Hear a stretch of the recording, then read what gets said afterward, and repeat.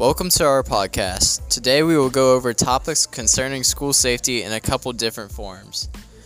You will hear interviews with real teachers and students with their opinions on the matter, and we will go in depth with those topics. Act 1. We are all probably familiar with the term school shooter. If you have been in the United States educational system, then you have been trained since kindergarten to lock the door and hide. It's crazy to think that something like this can happen, but the sad news is that it does. Washington Post said that since the year 2000, there's been 130 school shootings in elementary, middle, and high school combined, and that's not even including college. School should feel safe. It's a place to get to know friends, hang out, learn, and have fun. But there are students out there that can feel scared about not feeling safe. It's understandable to feel like that because school shootings leave a massive impact on the people, the community, and the nation. For example, the recent tragedy of the Parkland shooting left all those kids emotionally stuck and forever deeply saddened. The community is devastated that someone can do that, and outreach programs are there to help. And the nation comes together for the victims, but there's also conflict because people have different values and beliefs on how to prevent one via gun control and safety. The whole thing is just so sad, and it's crazy that we all have a drill system implemented in the American school system to combat this. So the main underlying question is, how could South Oldham High School become safer? I think that beyond drastic measures such as metal detectors or body and bag searches when you enter the school, I don't know if there is a way to make South safer in terms of a school shooting event. It's terrible to say, but if someone really wanted to commit a violent act against a large quantity of students here, there isn't much in the way of stopping them. However, there isn't much we can do to stop them.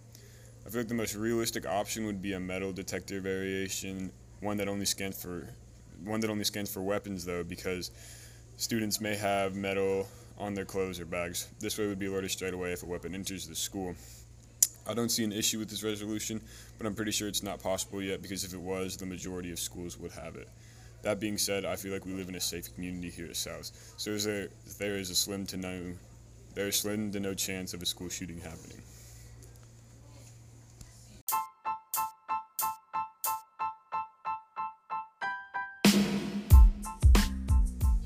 Act 2. School shooter and lockdown drills are something we've all experienced.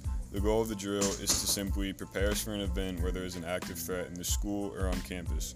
Over 228,000 students have experienced gun violence at school since April 20th, 1999, the date of the Columbine High School massacre. This is an astonishing number and also shows us how important these drills are. These drills have become more applicable, sadly, since the shooting at Columbine and are impacting more children than ever before. These numbers beg to ask the question of how effective school shooting and lockdown drills are. While a common response to this question would be, well, how could prepping them for the worst be a bad thing? We're only trying to keep them safe. There are conflicting points of view. Joy Levinson, a clinical psychologist, disagrees with active shooter drills, stating, it causes school to feel unsafe, like a place we can't learn. That's what schools are for. The quote is backed up by the traumatic experience of a 3-year-old from Arizona. The active shooter drills shook the child so much that he refused to go anywhere alone, including his own bedroom. Another drastic way this affected him was when he heard celebratory fireworks after a touchdown. He turned to his dad, panicking, crying, saying, active shooter. While this is an awful case of the effects of active shooter drills, I don't think this means we should get rid of them altogether. In this case, I feel like starting active shooter drills at age 3 is way too early. At age 3, you've yet to enter elementary school, so how do we expect them to react to active shooter drills? I think that at this age, children are simply not developed enough to undergo a drill like this. I feel like elementary school is a good time to start with these drills because that's the time that I had to start them, and I never had an extreme reaction, like the case of the 3-year-old. Another reason I feel the drills were good for me is because I was never exposed to any trauma. By this, I mean our school never used fake blood, fake bullets, or fake shooters. I personally don't see the advantage in using these tactics, as it's only going to scare the students even more, because there's nothing they can do, and all that's going through their mind is that their friends are being murdered right now, and they can't do anything about it.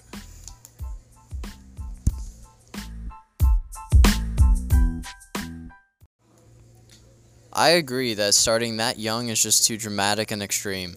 I mean, those kids are just too young. 3 years old, main concern should be what toy to play with, not whether or not that their school is a safe environment. South Lome High School does a good job with the drills that they do, and I personally feel very safe in this building because the drills are casual but productive at the same time. I think the secret is that you have to find that sweet spot between safety and concern. Like, honestly, it's so sad to think that the schools are using fake blood and fake bullets to train, quote unquote, their students what to do, when really all they're doing is just making them scared of the real world. I also agree that the shooting drills are not necessarily bad, because the intent is for a good cause, but it can turn out negatively to the way students feel about the drills. I say this because school should not be a place where we are afraid of something horrible to happen, or have to take precaution about the possible case where an active shooter is on campus. When this happens, we may associate school with negative feelings as opposed to viewing it as a safe place to learn.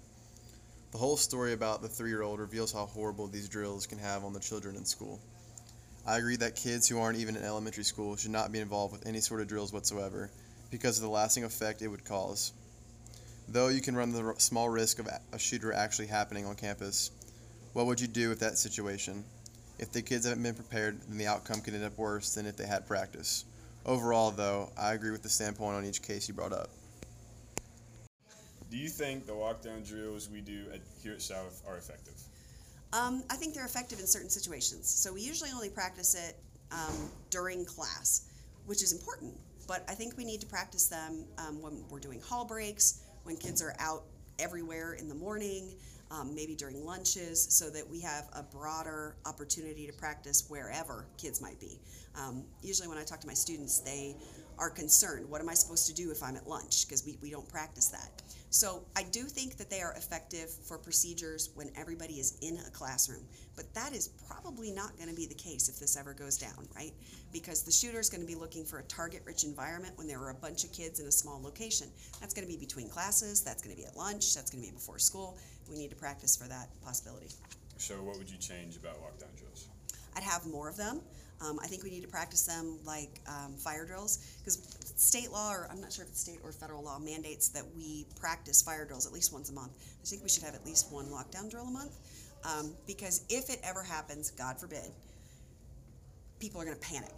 And you can't think, you can't plan when you panic. They have to already know what they're supposed to do and just do it if it happens. And we aren't practicing enough to make that automatic. Thank you for your time. You are so welcome. How many minutes do we get? Do you think the lockdown drills we do here at South are effective? Absolutely. It's kind of relative to like sports, and when you practice just to get better at something. And I think the reason we practice lockdown drills is so in the event you do have to go into a lockdown for whatever the situation is, people are prepared. People know what the expectations are. People know what to do. People aren't in like full-fledged panic mode. And everybody stays calm and can perform, just like you would, if you were practicing to play a big game, kind of the theory still stands. What would you change about the lockdown drills we do?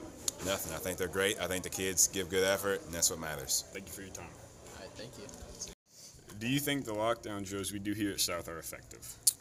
I think they are pretty effective just because they get everybody in the right place and everyone knows where they need to be at what point. What would you change about the lockdown drills here, South?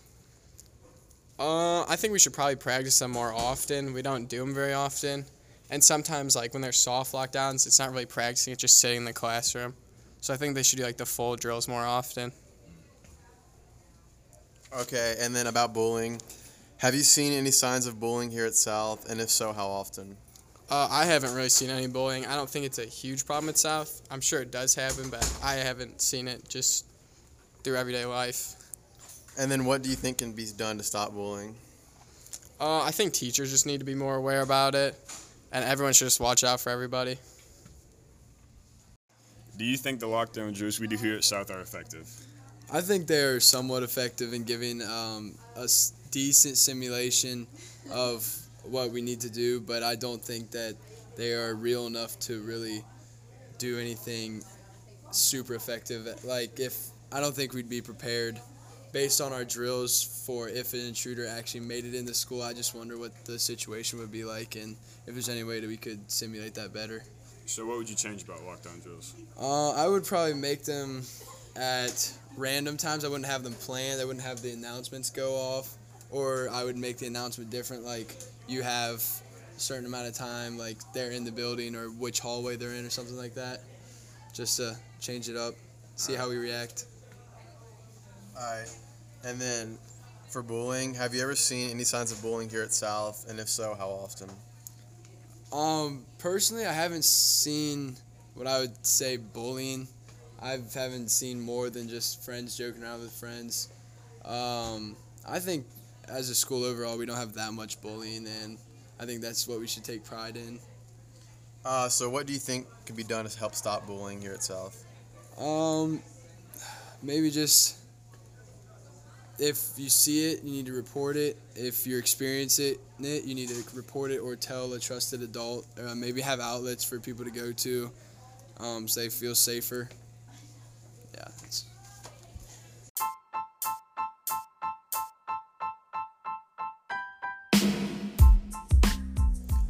Act 3. There are many stereotypes that come along with high school, and among these is bullying. In every school, some type of bullying occurs against fellow students or peers. It is a sad reality to face. Kids bully other kids, and it makes them feel better about themselves doing so.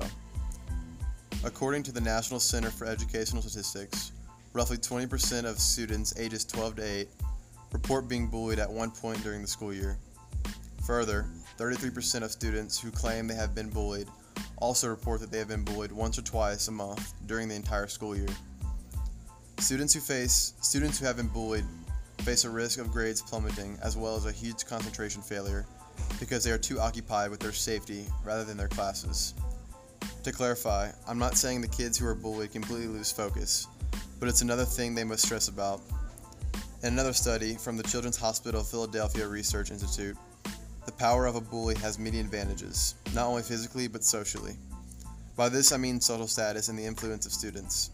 Further, in this article, it says that roughly 90% of kids who have witnessed bullying are very disturbed by it. The conflict here is that people are sometimes too afraid to admit they've been bullied or have seen bullying, because they want to keep a good reputation amongst their peers. I don't think this is the case here at South. South has, for the most part, a good all-around environment. This can not only be credited to the students, but the staff here as well, who has influence on the atmosphere from a day-to-day basis.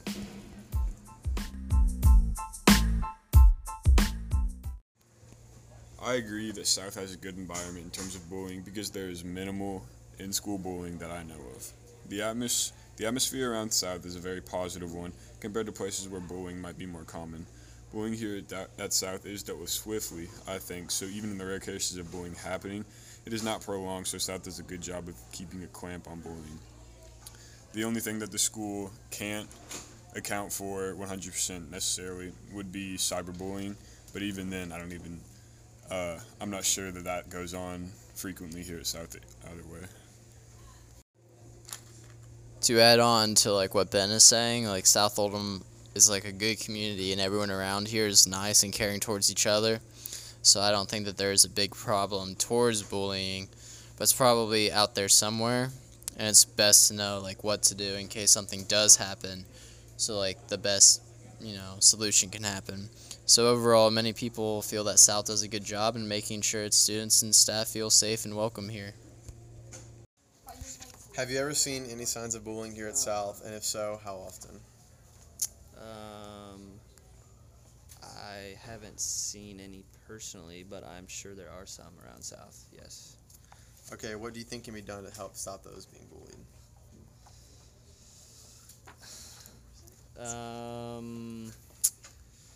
Well, I think just maybe having awareness of what bullying actually is and have accounts of how it affects people and show them how it affects people more than what they see, and maybe it would tell the bullies to stop.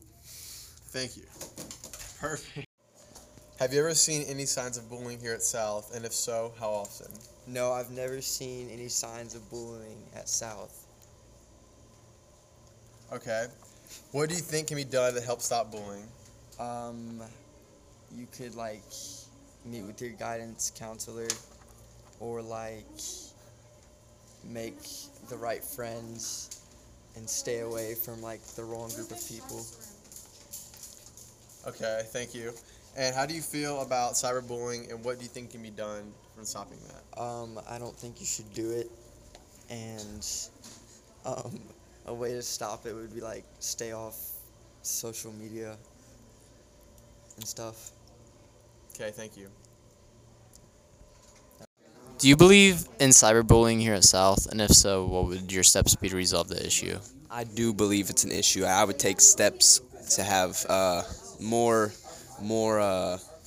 security online, more people watching what's going on. So you said that you did believe that there was cyberbullying here at South. What are some examples that you've seen? Instagram, people just dissing pictures, and on Snapchat, people on the YOLO thing, people sending people. Okay, so what would some steps be to resolve that? Like, I know that you said that there should be like more monitoring and stuff, but do you think that like people should just quit social media altogether if they are getting bullied? No, not at all.